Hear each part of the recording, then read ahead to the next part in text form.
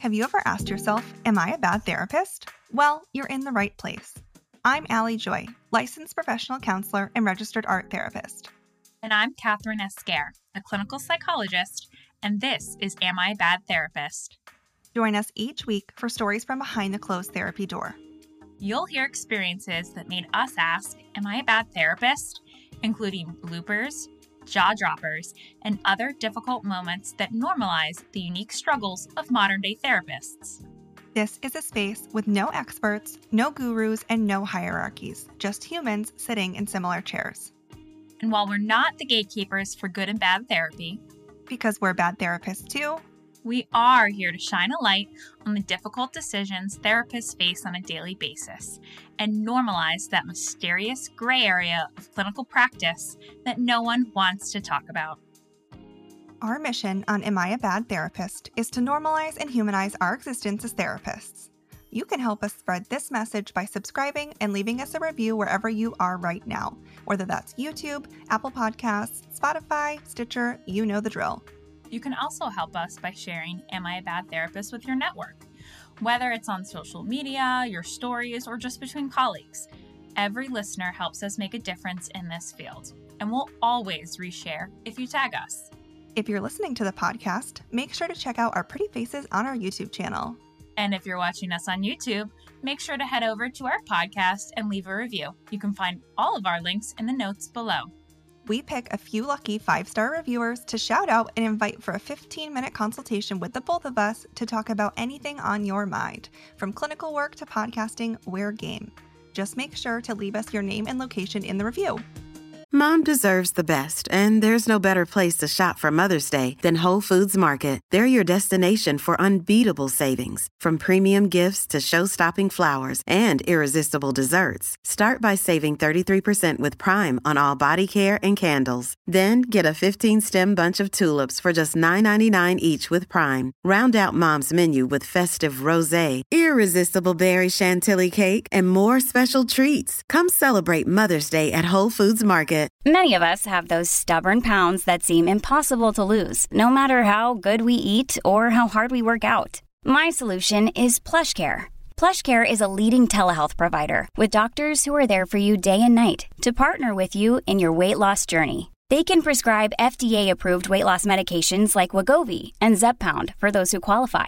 Plus, they accept most insurance plans. To get started, visit plushcare.com/weightloss. That's plushcare.com/weightloss. So, Catherine, what would you say is your passion and your vice? What would my friends say my passion and my vice is? It's very different than what I say what my passion and my vice. I would probably say, and I think you know me well enough to know, when I do something or try and do something, I shoot really high. Mm-hmm. I set pretty high expectations, not in the terms of pressure. I'm okay falling below them, but I'm pretty ambitious. I set pretty big goals. Yeah, I think that's probably, I'm really passionate about what I do, but it's also like self-consuming sometimes, as you probably know. I mean, I can relate. We both own multiple businesses, so I think it speaks for itself. But we are going to hear today from Jess, whose self-proclaimed passion and vice is people-pleasing. This episode covers so many things. It is incredible. And it's just, there's so much in it that's amazing. Absolutely. And she really digs into how graduate school education can exacerbate some people pleasing. And it's really interesting to see how it turns out for her and what she does about it early on in her career. So before we hear from Jess, just a reminder that this episode is not a substitute for therapy itself, clinical consultation, or ethical guidance, and it's just for entertainment purposes. All right. Well, this is episode number 31 of Am I a Bad Therapist? Let's get into it. Welcome to Am I a Bad Therapist, Jess? We are so excited to have you today. I'm so excited to be here. So before we get into what makes you think you're a bad therapist, why don't you tell us a little bit about yourself? Great. So like you said, I'm Jess. I am a licensed clinical psychologist in California. I have worked in a lot of different settings, as one does over training, a lot of community mental health. I did a little stint in corrections, which I have a ton of stories about that as well. And then most recently, I worked in a outpatient clinic for a large hospital system here in California. And I worked there. I did my postdoc there, and then a few years as a staff psychologist. And in the last year and a half, I made the jump to private practice, where I see clients who struggle with anxiety disorders, trauma, relational issues, and people pleasing. Those are my specialties. Well, I feel like that's the perfect segue into Yes. what made you ask yourself if you were a bad therapist. Why don't you tell us what your story is today? Yes. So, what made me feel like a bad therapist was being a people pleaser.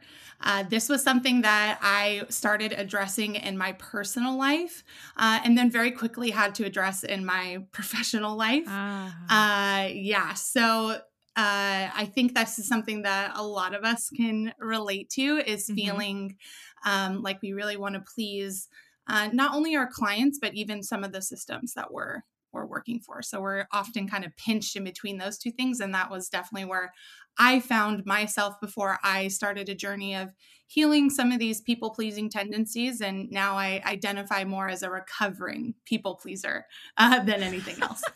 I love that. I love that. Yeah. Yeah. Never fully in remission, right? We still have that pull sometimes. But Yeah. oh my goodness, Jess, I feel like there's so much we can get into. Can you just start with maybe at what point, was there a point where you recognized, oh, I need to get some help with this people pleasing, or this people pleasing is an issue? And because you said it started in your personal life. Can you Yes. give us a little bit a background there? Yes. So in my personal life, I started just noticing that a lot of the things that people come to me and talk about, which is I was really overextended in my personal life. I kind of felt like I was a character, like a side character in everybody else's life, jumping in, helping out, being really, really available to everyone else, not very available to myself. I felt a lot of fatigue, a lot of kind of burnout relationally. Another big one was resentment. I was just really starting to feel resentful toward my family, to my friends. And then I would feel like intense guilt about that. Like, I love my family, I love my friends. I don't want to feel resentful for them or angry, but had zero way of like communicating those things. So, and feeling a lot more anxious, a lot more unsettled and restless, and just kind of lost in general. And so that's when I decided to go back to therapy after grad school, and I became, I got licensed. So I was like, this is kind of a problem in my life. Like, I'm just not really feeling like I can be myself, and I just kind of not really understanding what all this stuff was about. So that was the first part of my journey, was something's off, something's not right. I don't like these feelings that I'm having, but I don't know how to communicate them. Let me get help to figure this out. Yeah, absolutely. If only everyone was like, oh, I feel a certain way and I don't know what to do with it. Yeah, that's usually when you should seek some psychological help. Yeah, that's great. That's exactly when you should be looking. Yeah. That's you don't exactly need to know it. the exact answer or reason or everything like that. I love that. So true. And for everyone out there who's listening, like, if you're having those feelings like that, this is the time. This is the time to seek This is help. the sign that you've This been is the looking for. sign. Oh my 100%. goodness. Now, did you, was this kind of exclusively in your personal life at first, or was this simultaneously happening for you professionally, or when did you start to see it professionally show up? So it was definitely happening simultaneously, but in our field, I feel like people-pleasing tendencies are very much a part of the role. So we get really, in a lot of settings that I've been in, we get praised almost for being very, very flexible or very, very accommodating, or really taking care of our clients, even at the expense of ourselves, which is like the hallmark of people pleasing. So it was harder for me to realize I was doing it in the professional setting until later. Personal life was a little bit easier because I felt more like I didn't like this role anymore, that I was playing in other people's lives. But I was getting a lot of praise and a lot of like, you're being such a good therapist. You're being such a good psychologist for doing all these kind of things. It's actually a lot harder for me to realize until it kind of came to a head. And I can definitely share that story because there was one story in particular that I was like, oh, shoot. Okay. I'm a bad therapist. Yeah. We would love to hear it. Yes. Oh, wait, can I jump in? Yes, Before we get into that story, I do think I just want to point out a really interesting timing piece that I wasn't going to bring up earlier, but now that you elaborated, I was like, this has to have some connection. You did not start to recognize or seek help for your people pleasing until after you had graduated. And I wonder if you could speak to people pleasing as a graduate school student in the mental health field. Yes, this field in general pulls for it, but at least from my experience, even more so in graduate schools when you're in an academic institution and under training situations. What was that like for your graduate experience?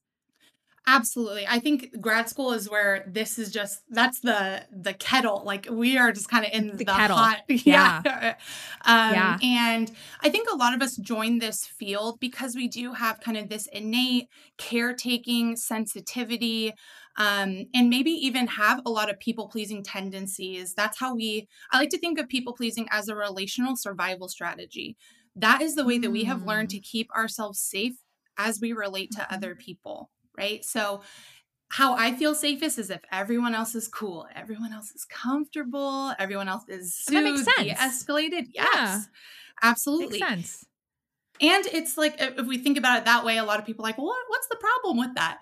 And where it becomes problematic is that I'm soothing everyone else at the expense of myself consistently. So I'm minimizing my own needs and my own experiences, my own emotions. And that's what we learned that makes us good. That I'm a good kid, I'm a good daughter, I'm a good this, that, or the other. So then we get to grad school, and what do we want to be? Good therapists, good students, all those kind of things. And we're just inundated with a lot of information. And we are given kind of the role of the therapist, which is to take care of our clients. Like that's what we're focused on, like their needs and taking care of it and minimizing ourselves. And some of that is really helpful. Like we have to have appropriate boundaries. Like there's a lot about where we shouldn't have needs that is actually very helpful, but so much less about actually what our needs are as therapists. Should we even have them? I felt like in my program, or just many programs in general, is that we don't talk about that enough. We do talk about, our client shouldn't take care of us, self-disclosure, like all those kind of things. So then we learn, okay, it's all about the client. And it shouldn't really be about me. And it creates this really false dichotomy of, it's all about the client and it's not about me. So then we're in all these training experiences and we just want to be so good. We want to be so good for our clients. We want to be, really like good therapists. Obviously, we don't want to be bad therapists. And so we learn this is how to be, is to kind of do a lot of gymnastics to be the good therapist, and not really thinking about where our boundaries are. And what I'm hearing is that absolutely those boundaries need to be there in session and in certain circumstances. But when we're in environments that encourage the bending over backwards and putting the client's needs before ours, beyond that therapeutic session, beyond that time that we are their therapist sitting in front of them, like when we are expected to go beyond our schedules, our comfort level, like our experience level, like these are all people-pleasing things that really we need to be questioning, right? When we're in environments like that. So I absolutely hear you that we are set up for, one, we have a predisposition because I think we self-select into this field, obviously. We have a predisposition, most of us.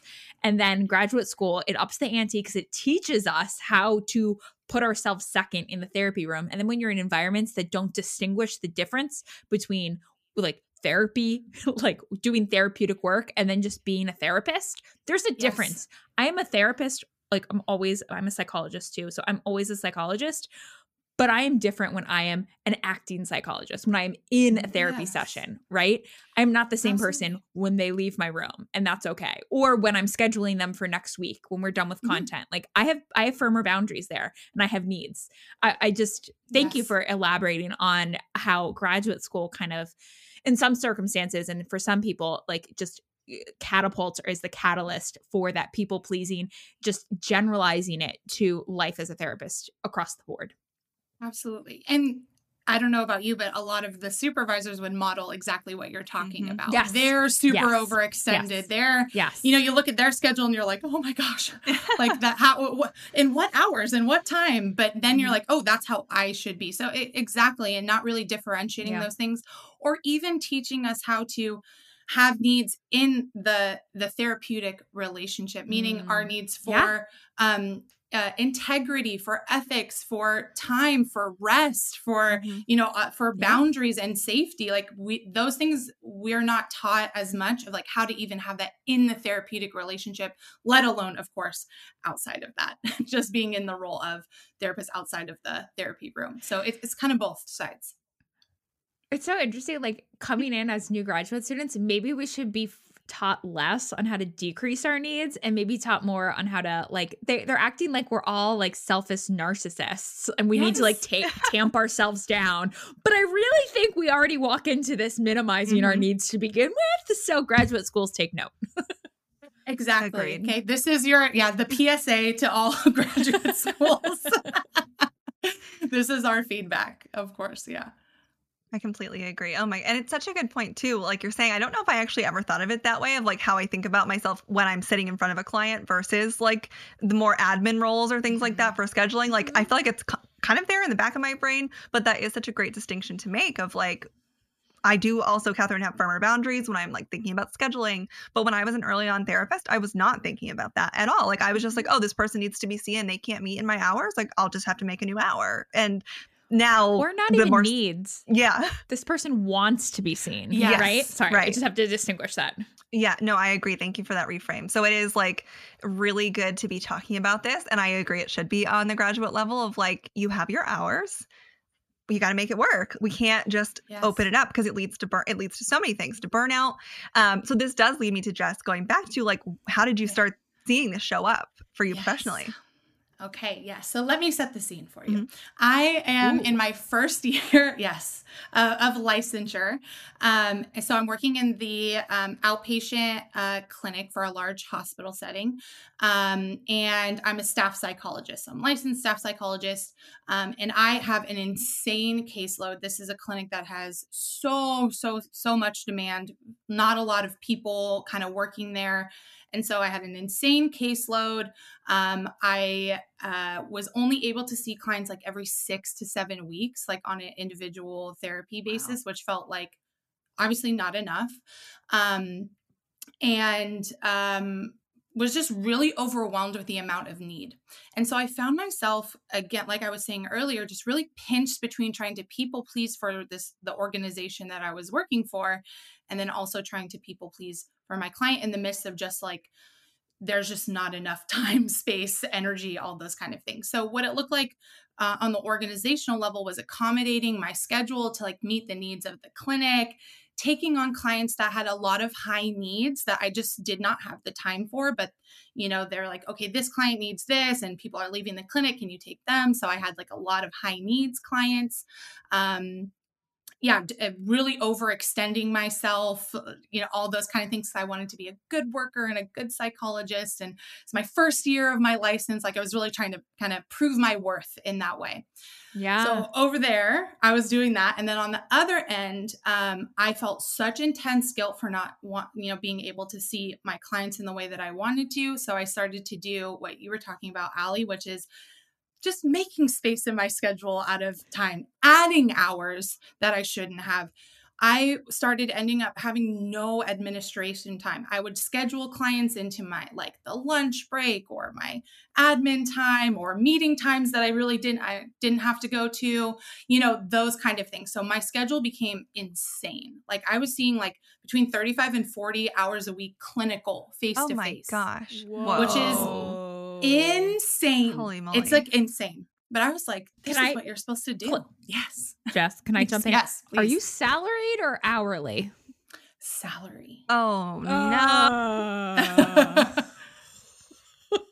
Oh, Not no. enough money in the world. First of all, not enough money in the world to do 35 to 40 hours of clinical. Absolutely. Face-to-face You're work. right about that. Literally, there's unless you are every day with paying my loans off, I couldn't, there's no way. Let's pause here for a quick ad break.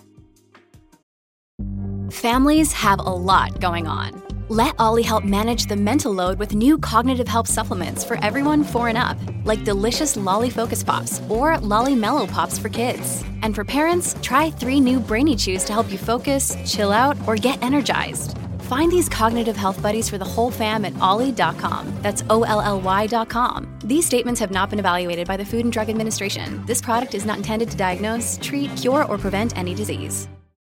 Hey, it's Ryan Reynolds, and I'm here with Keith, co-star of my upcoming film, If, only in theaters May 17th. Do you want to tell people the big news? All right, I'll do it. Sign up now and you'll get unlimited for $15 a month and 6 months of Paramount Plus Essential Plan on us. MintMobile.com/switch. Upfront payment of $45 equivalent to $15 per month. Unlimited over 40 gigabytes per month. Face lower speeds. Videos at 480p. Active Mint customers by 531.24 get 6 months of Paramount Plus Essential Plan. Auto renews after 6 months. Offer ends May 31st, 2024. Separate Paramount Plus registration required. Terms and conditions apply if rated PG. As a way to say a huge thank you for all of you listening and supporting Am I a Bad Therapist across this whole year, Allie and I wanted to do something really fun and really special for the Am I a Bad Therapist community. And so we have a vision board workshop for therapists that we will be hosting for all of you January 6th. What better way to kick off the new year than with your 2 favorite bad therapists, Allie and Catherine, learning how to vision board for you and your clients. Yes, we are so excited to bring this to you all. And it is a free workshop that we are going to be having together. We're going to post the link for registration in the show notes, of course. And we're going to be learning lots of things about vision boarding. We're going to learn about the benefits of it for both inside and outside the therapy room. We're going to learn about different types of vision boards, such as a vision board calendar, physical versus digital vision boards, how to use them as a clinical intervention with your clients, how to use it as a form of personal self-care, and we are going to be creating a digital vision board together during the workshop. So if you want to spend some time with Allie and myself in the new year, setting our goals, learning more about vision boarding for inside and outside the therapy room, make sure you check out the show notes. The registration link is there, totally free. It's our way to say thank you to you. And if you can't make the live event and sit with us in person, then no problem. You're going to get a recording sent to your email as soon as it's finished. So go to the show notes, register, and we will see you January 6th. And now back to the show.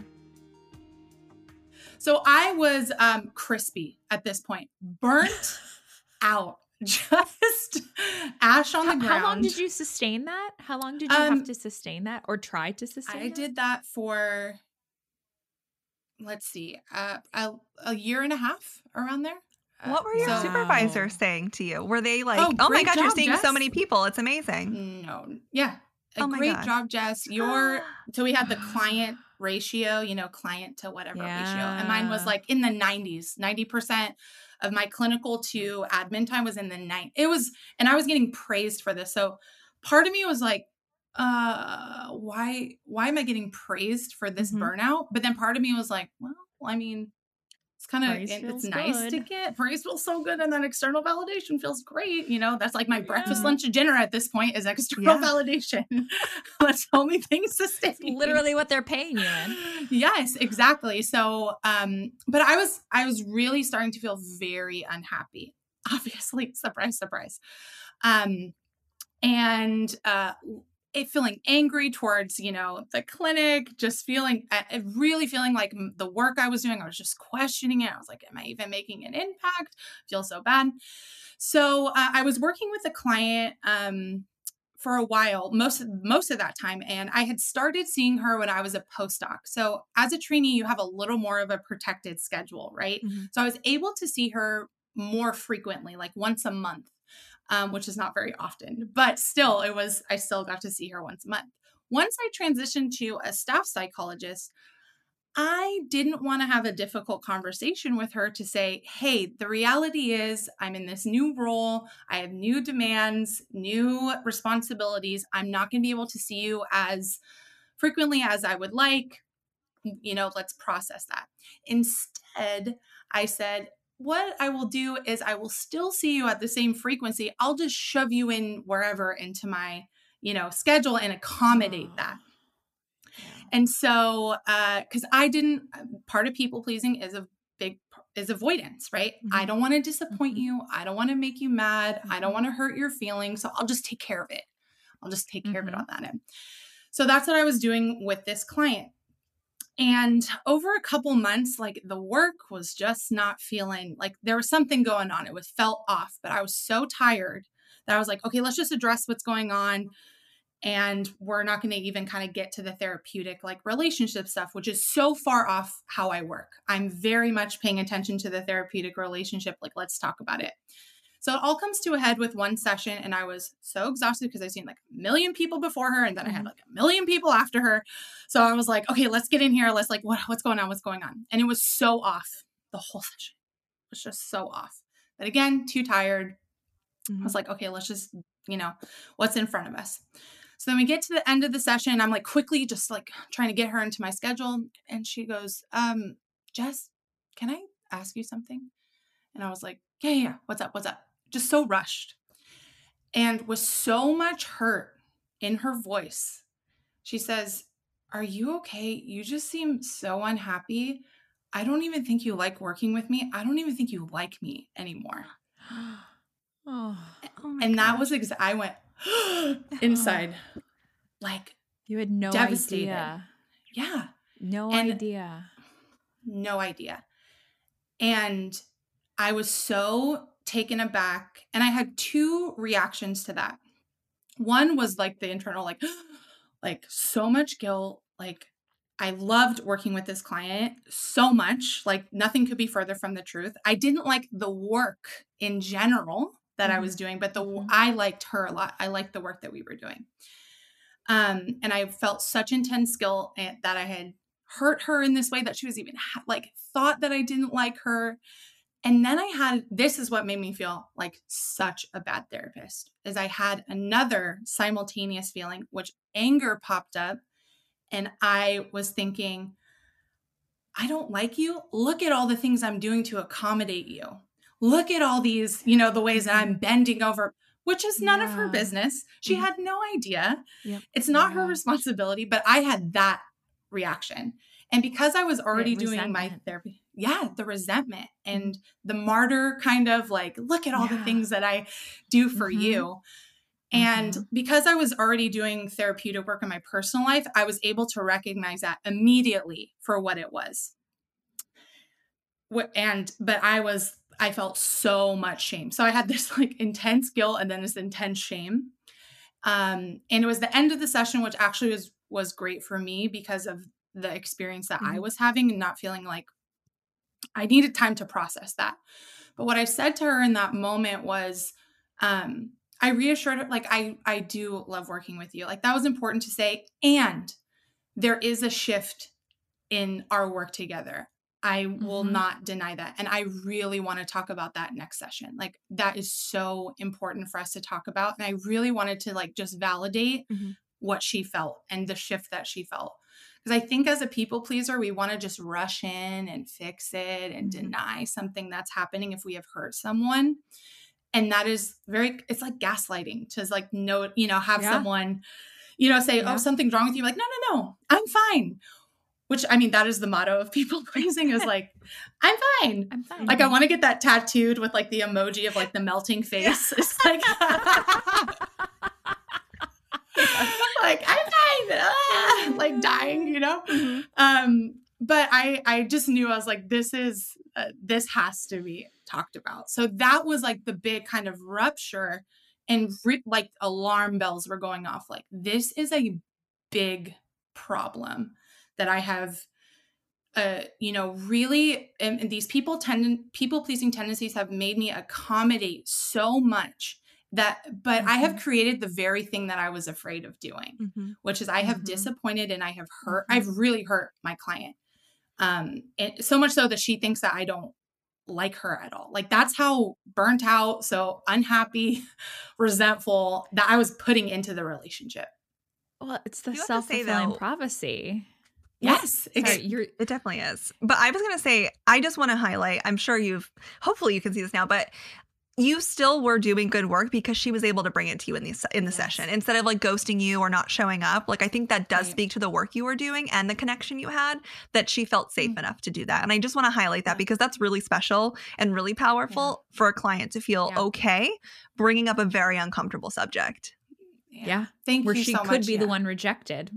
Yes, exactly. Yeah. And I think that was like such a strength to the therapeutic relationship, obviously, that she could bring that up and talk about her hurt and tell me that.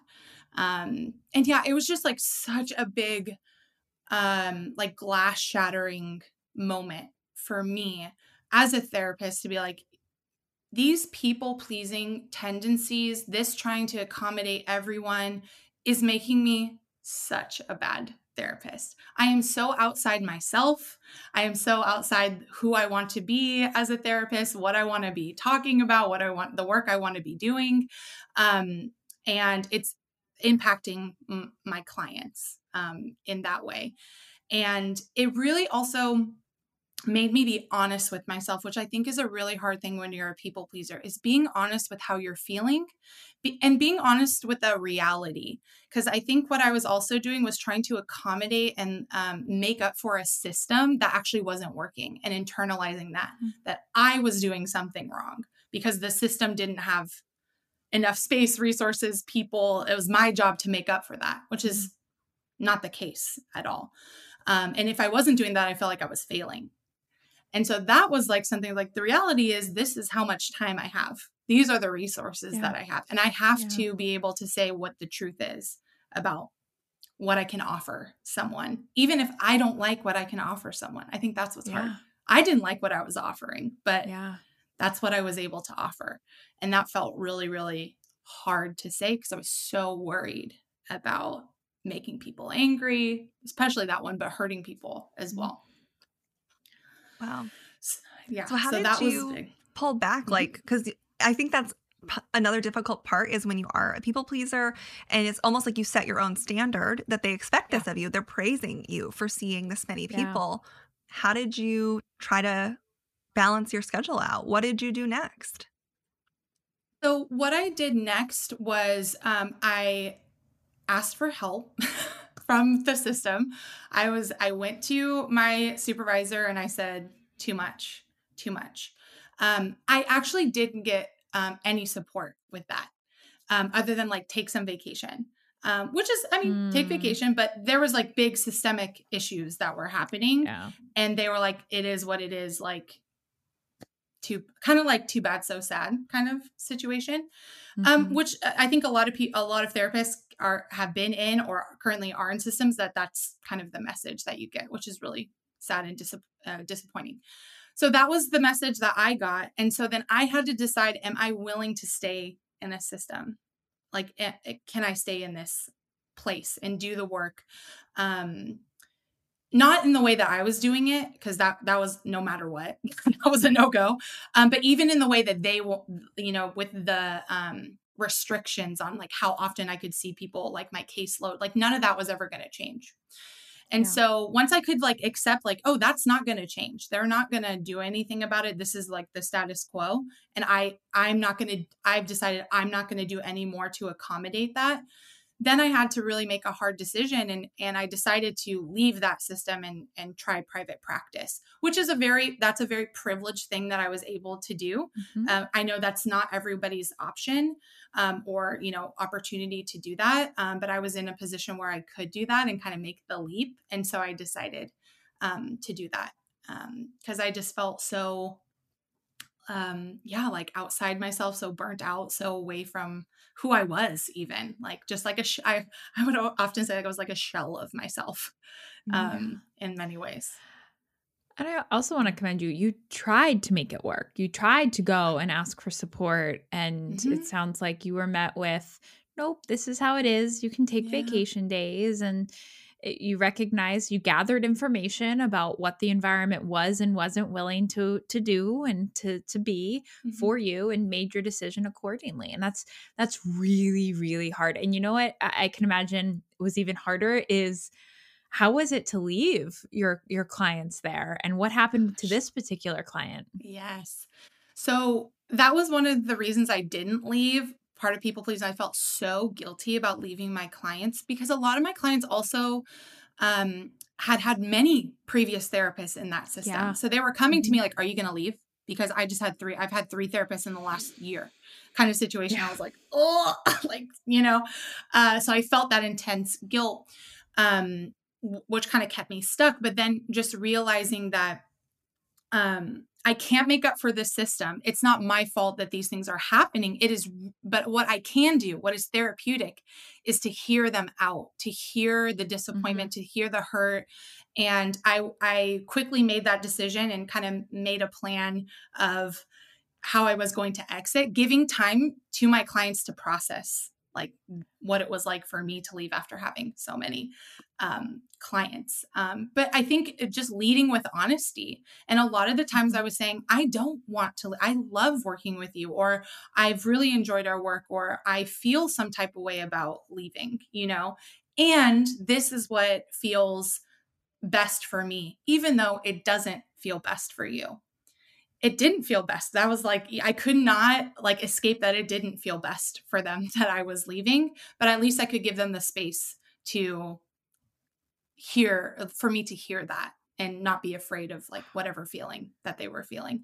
And with this client, we were able to make such a great repair because I could hold, all her feelings about that rupture and how, what that was like, how she was holding back in therapy because she wasn't sure if I liked her and all those kind of feelings. That's where we started first, was just her experience of that. And me apologizing where I felt that I did not uphold the boundary. Was like, you are so right. You are so right about, me feeling this way. And I can give her more context about it. Like it wasn't her, it was my lack of boundaries, me trying to make up for the system, me trying to do something to accommodate her that actually wasn't helping at all. So that ended up being like a really, really great moment for us. And then what was sad is that I had to quickly after that tell her that I was leaving, which was so scary. And she was like disappointed and sad, but she also understood at the same time. So, and sometimes clients don't understand, and that's okay. And they, are really, really hurt, and that's fine. She had a different experience because she had been in the system before and she knew like kind of how it was like. So, we were able to really process that, and we had time to process that, which was great. And it ended up ending kind of on a more like solidified, joined space in the therapeutic relationship, Aligned, which was awesome. Yeah, much more aligned for both of us, which was great. That sounds like a exposure flooding situation for people pleasing, needing to not only disappoint people that you're leaving, but then you have to sit with them and process their disappointment in you. Yes. That is major Nightmare. flooding right there. Did you, honestly, did you like that? Did you feel any differently towards your people pleasing after having left that site and gone through that processing of others' disappointment in your departure? What was that like for you internally? Yeah, it's exactly that. It was exposure therapy.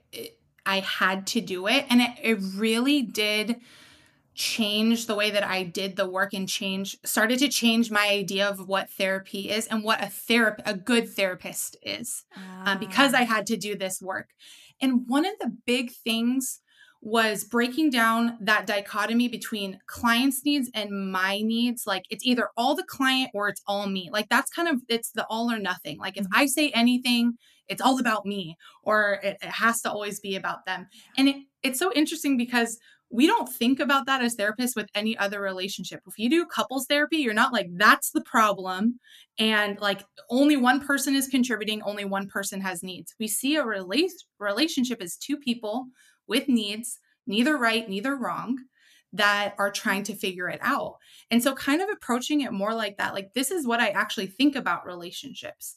And so if I have a need, which is a need to leave, and to exit this situation for my own well-being, even if it conflicts with their needs, which is to have me as a therapist, neither is right neither is wrong. We can still talk about the impact of that.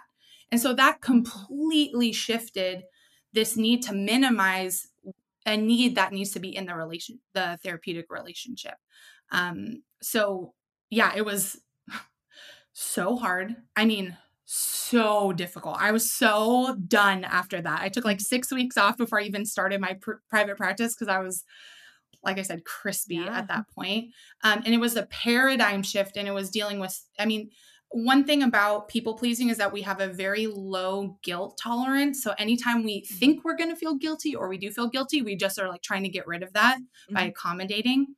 And I had to really stretch that tolerance. And it was very uncomfortable. However, it's been one of the most beneficial things I've ever done as a therapist and as a human being, because I learned to be able to hold space for both my client and myself when appropriate. It's not always the case, but when it is, I don't have the guilt or the fear or the avoidance that I had before. Still uncomfortable, don't get me wrong. Not my favorite thing in the world.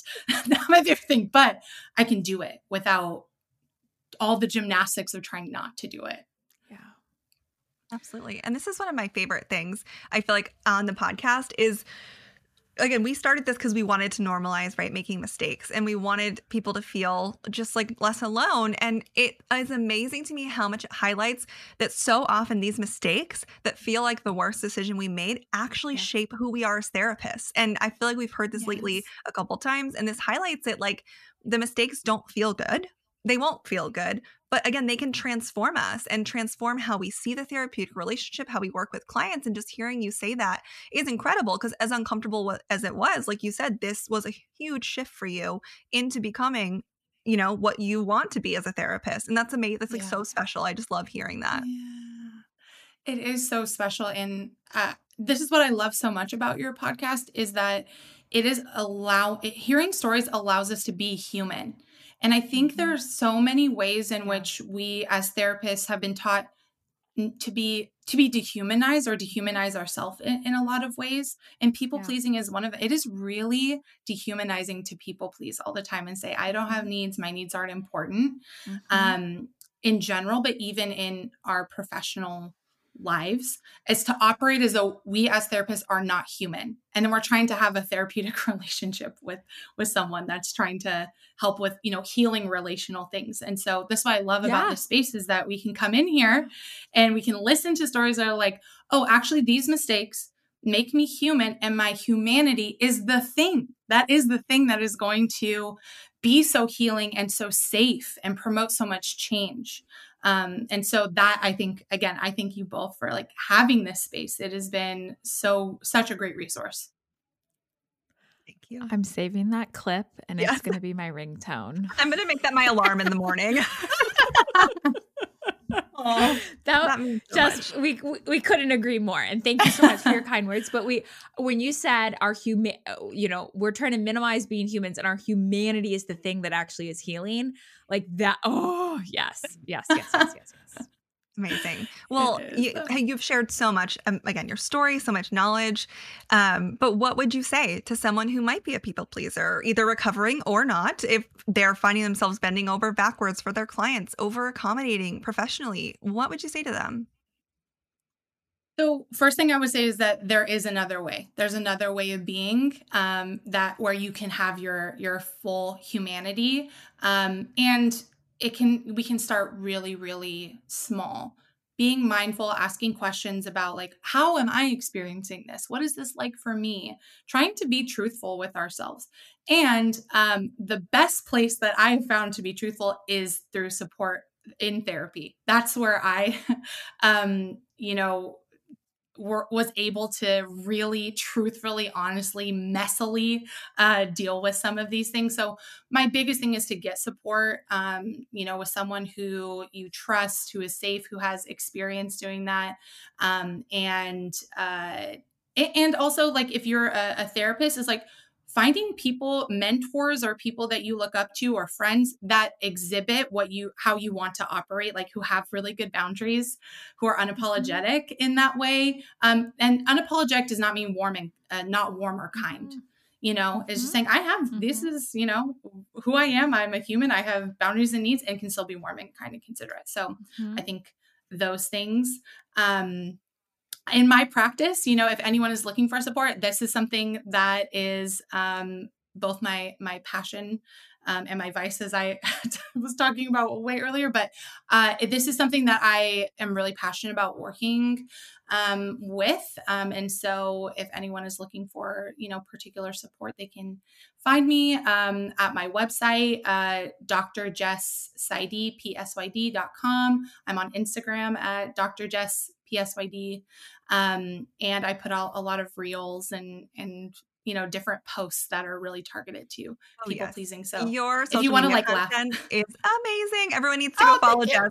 It is and that's how Jess, you and I connected originally. And I really love that the messages you're putting out there on social media and your honesty and vulnerability here and, in your social media presence is incredible. And even it's such a great resource. So hopefully our listeners can connect with you because it again is just that refreshment I need on my feed, that reminder that we are humans, it's amazing. So have to shout that out.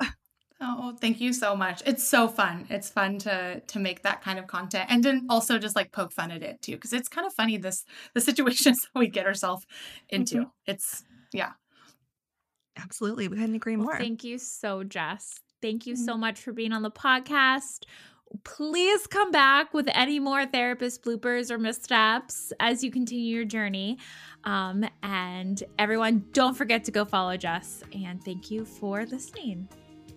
Thank you. And that's it. The OG Bad Therapists, Allie and Catherine, are signing off for the week. Make sure to subscribe and leave us a review. We pick a few lucky 5-star reviewers to shout out and invite for a 15-minute consultation with the both of us to talk about anything on your mind. From clinical work to podcasting, we're game. Just make sure to leave us your name and location in the review. And are you a bad therapist and want to join us on the show? Go to abadtherapist.com and tell us your story. Our podcast is produced and edited by my amazing husband, Austin Joy. He also created the music for our intro and outro. You can find this song, along with many others, on any music platform under the artist Air for Effect. And if you're a bad therapist starting your own podcast, contact Austin for his full suite of podcast and sound production services. You can find him on Instagram at Air for Effect. And don't forget, we're all bad therapists.